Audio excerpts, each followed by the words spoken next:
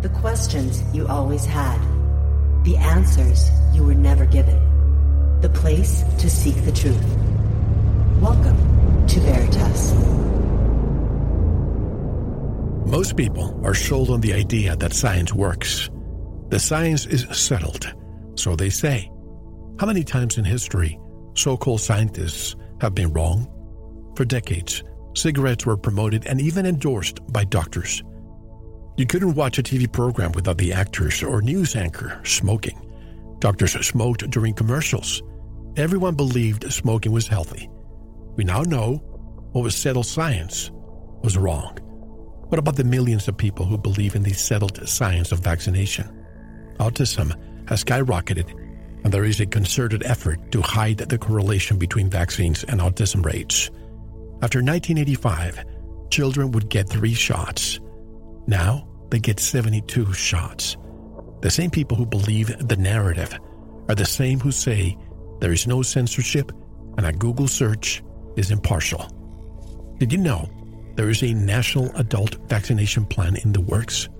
Stay with us. You are listening to Veritas. If this is your first time, welcome home. To listen to tonight's full interview and all of our material, join the Veritas family and click on the subscribe button at veritasradio.com. You can make your purchase with a credit card, PayPal, cash, check, money order, and even cryptocurrency. We are now accepting Bitcoin, Litecoin, and Ethereum. Don't forget to visit the Veritas store for Focused Life Force Energy, MMS, CBD Pure Hemp Oil, Divina Water, Pure Organic Sulfur, flash drives with all our Sanitas and Veritas seasons, and other great products. And if you want to get in touch with Mel, want to be a guest on this radio program, have a guest suggestion, or have feedback, just click on the contact button of our website at veritasradio.com. And if you're listening on YouTube, like, subscribe, and share it. And click the bell to be notified when new interviews are available. And now, here's your host, Mel Hostelrick. Tonight's special guest is a friend of this program. Dr. Sherri Tenpenny is a board-certified osteopathic medical doctor from Cleveland, Ohio. She's the founder of Tenpenny Integrative Medical Center, a clinic that specializes in holistic health and healing, including breast thermography, allergy relief, and bioidentical hormones. The clinic has seen patients from all 50 states and more than 17 countries. Tenpenny is an internationally known expert on the problems associated with vaccines. Students from all over the world have become confident parents and articulate activists through her online educational courses. She's the author of several books and a contributor to many more. She has done hundreds of TV and radio interviews as the voice for the health of freedom. Dr. Tenpenny is an outspoken advocate for free choice in healthcare, including the right to refuse vaccination. She has invested nearly 20 years and more than 40,000 hours, documenting and exposing the problems associated with vaccines. Her websites are drtenpenny.com, that's drtenpenny.com, and also Courses for Mastery, that's number 4, mastery.com. She joins us directly from Cleveland, Ohio. Hello, Dr. Tenpenny, and welcome back after 10 years. How are you? My goodness, how time flies. Thank you so much for inviting me back, and it's good to hear you again. My pleasure. Well, let's begin with the elephant in the room, COVID-19, or some call it COVID-1984. Tell us what you thought when you heard a deadly virus was coming to America and the rest of the world. Let's begin with that. Well, back in March, and it was like the end of February, first part of March, when I started seeing what was happening here and what they were announcing. Of course, like most people, the first 3 weeks, everyone was a little bit disconcerting because I'd made a statement a couple of times. It's like, well, are they trying to blame this on the virus? And is it really some sort of a biochemical attack? Is it really, sarin gas? Is it really something else that's happening and they're trying to blame it on a virus? Sort of like look to the left, when the real action was happening by looking to the right. So the first 3 weeks was, I think that the types of precautions that we took and the types of things we were doing seemed to make a lot of sense because we just didn't know. By about the middle part of March, March, I said, this is really crazy. This is a virus that they're shutting down the entire global economy about. This is really, really about power, control, and manipulation. And when they crunch these numbers about the virus and how many people were sick and how many people died, they're all going to say, well, gosh, this was no different than a bad flu season. And when I first started saying that the first part of March, I kind of took a lot of heat for that because everybody disagreed with me. Oh, they needed ventilators and everybody running around in hazmat suits and all of that stuff. And so I kind of sat back and took a look. And then I wrote my first article that is on my website, Vaxxter.com. V as in victory, AXXTER.com. And it was same playbook, different virus. So I took a longitudinal look back to SARS in 2002, and then bird flu in 2005, and then H1N1 swine flu in 2009. And I said, they're doing the same sort of hysterical pandemic, cry wolf this time, only they are doing it now globally, and they're tying the economics slamming to the floor, the entire world's economic system. So this has always been, in my opinion, about a virus that we're still learning some things about. Yes, I do believe the virus exists, but I think that the pandemic has been totally fabricated. When you say global economy, do you think it was really the global economy, or was it mainly the United States to bring down the Trump administration? Well, I do really believe it was a global economy. I have a lot of friends that live in Europe and a lot of friends that live in Australia. And when you look at the entire industries globally that have been decimated, you look at the airline industry, the hotel industry, the cruise industry, restaurants, restaurateurs, the wine industry. I mean, all of those things, we live in a global matrix of economy these days. It wasn't just about the United States. I mean, if they had done things and set things up to just decimate the U.S. economy, then I could agree with what you just said. Was this really about Trump? Was this really about destroying the sizzling economy that he had built in 3 years with the lowest unemployment rate for blacks, Hispanics, and women, and bringing factories back and reopening America and getting people to have confidence enough again to start businesses? If it had just affected the United States, I would agree with that statement that this was really political and about Trump and how he was a political outsider from the beginning, disrupting the deep state's plans. But because this was globally done and millions of people worldwide that are never going to be back into work. I mean, people who I think about, this was the first time in 16 years that I did not go to Cabo San Lucas in April for a month. First time in 16 years. And I think about that entire area down there that I've watched it grow since 2004, and all the hotels and timeshares and casinos and all of those things that employed thousands of Mexican people that now they're all out of work, and they be out of work forever. I mean, people are not, when they open up travel again, who's going to want to travel like that? And who's want to do this social distancing mask nonsense that they set up all over the world? It wasn't just in the United States. So this was a global takedown. This wasn't just about the U.S. I remember back in January, February, I thought, could this have been orchestrated? And I said, if China goes back to work in March, that means that in February, that's when the Chinese New Year happens, January or February. But if they go back to work 100% and all those manufacturing plants go back online 100%, something tells me that this could have been orchestrated. And lo and behold, they all went back to work 100% in March. What's your take on that? Well, and they're continuing to. I mean, you order things from Amazon and the boxes come and the stuff that comes in from Amazon says made in China. So, I mean, it hasn't been shut down. But, the scary part to me is that if people, what's happening here in the U.S. with the masks, with the social distancing, with the specter of mandatory vaccination, whether they force you to get vaccinated or they make your life so incredibly miserable that it's very difficult to live outside of that matrix. With that, and people are saying, they are saying, where can I go? I mean, and seeing the socialist movement and the burning down of our cities and all of the things that's happening with the vandalism and the chaos. And, people are saying to me all the time, where can I go? Well, because they've done this global lockdown, I mean, you travel to even countries like the Seychelles, which is a tiny little island nation in the Indian Ocean. You have to be COVID tested 24 hours before you arrive. You have to wear a mask. You have to agree to put a contact tracing app on your phone from the time you get there to a very expensive vacation in the middle of the Indian Ocean, which to me just represents pretty much what it's like all over the world. Where are you going to go? Where can you start a business? Where can you become employed? Where can you have some sort of freedom to just go into a restaurant and eat? Who's going to tolerate forever being on an airplane for long distance haul flights and having to wear a mask the entire time?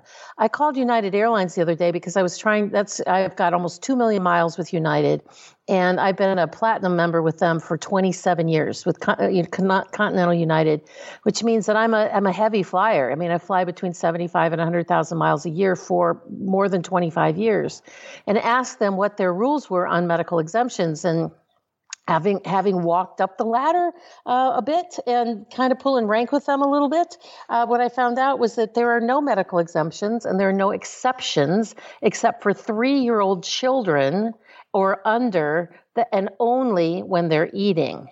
Now, seriously, people, I mean, the death rate from this virus is negligible. We found that this whole concept of asymptomatic carriers, it means a healthy person, because we all carry around 1 trillion viruses and bacteria on us every single day. There have been at least 4 studies that I'm aware of now that show that asymptomatic people who test positive, whatever the heck that means, to test positive for the little tracings and little dribblings of this virus in their system, if you don't have a fever and a cough, you're not spreading anything. And yet this virus is supposed to be the most deadly virus ever in the planet. We have to wear a mask because we might spread it to somebody. But yet if they're going to test you, they have to take a 6-inch skewer and stab the back of your throat. If it was so deadly that we have to wear masks, why can't we just kind of like blow on a Q-tip and that be good enough? And so all of this stuff that they're doing is power, control, and manipulation. And the saddest and the scariest part of all of it to me is how everybody has just rolled over. It just rolled over. I mean, I was at the grocery store the other day, and I will not wear a mask. I do have a medical exemption, but even if I didn't, I wouldn't on principle. And I was the only person. It's a big store. I was the only person in the entire store that didn't have on a mask. I was having a conversation with my wife the other day, seriously, and I said we're privileged to have been traveling throughout our lives. You know, I travel the world. And now I believe I'm not getting this mark of the beast. And if that means I'm not going to travel, probably I won't. I'm lucky right now we have a second home in Mexico. But other than that, I don't see ourselves being on an intercontinental flight now from here to Europe 8-10 hours with depletion of my oxygen and seeing children around me, asphyxiating. What do you think? Yep. I agree. And I agree with what, Dr. Judy Mikovits says when she said, I'm not going to fly. I'm not going to sit around and watch all of these people on airplanes in masks because I refuse to participate in assisted suicide. Assisted suicide, right? Watching these people get sicker and sicker, their oxygen levels go, their CO2 levels go up. They're changing the flora inside of their mouth with the change of the pH. Right. They're getting this thing called mask mouth. They're getting mask dermatitis. They're not thinking clearly. I mean, that's where I got a medical exemption. When I wear a mask for more than 10 minutes, I go into atrial fib. And they're not really and I don't have it other than that. It's just that the oxygen concentration drops enough and the CO2 goes up enough that over a 10 to 15 period of time, I don't feel well and I have an event. And so I'm not the only one. And so when Judy, and I agree with you, I've done the same as you. I mean, when I was 29 years old, I made a kind of a declaration to the universe that I wanted to see 100 countries before I died. I'm at 72. And I think that might be, unless something drastically changes between now and when I die, I think that may be where I'm going to cap off because there's no way. I mean, I refuse to wear a mask ever, and I'm not going to wear a mask even every day I get invitations to speak at conferences. Just this week, it was New Hampshire, Denver, Utah, Ireland, England, and Germany. And I had to turn them all down because I wasn't going to fly in any of them. What happens when you wear a mask for a prolonged amount of time? Say on a intercontinental flight, 8-10 hours.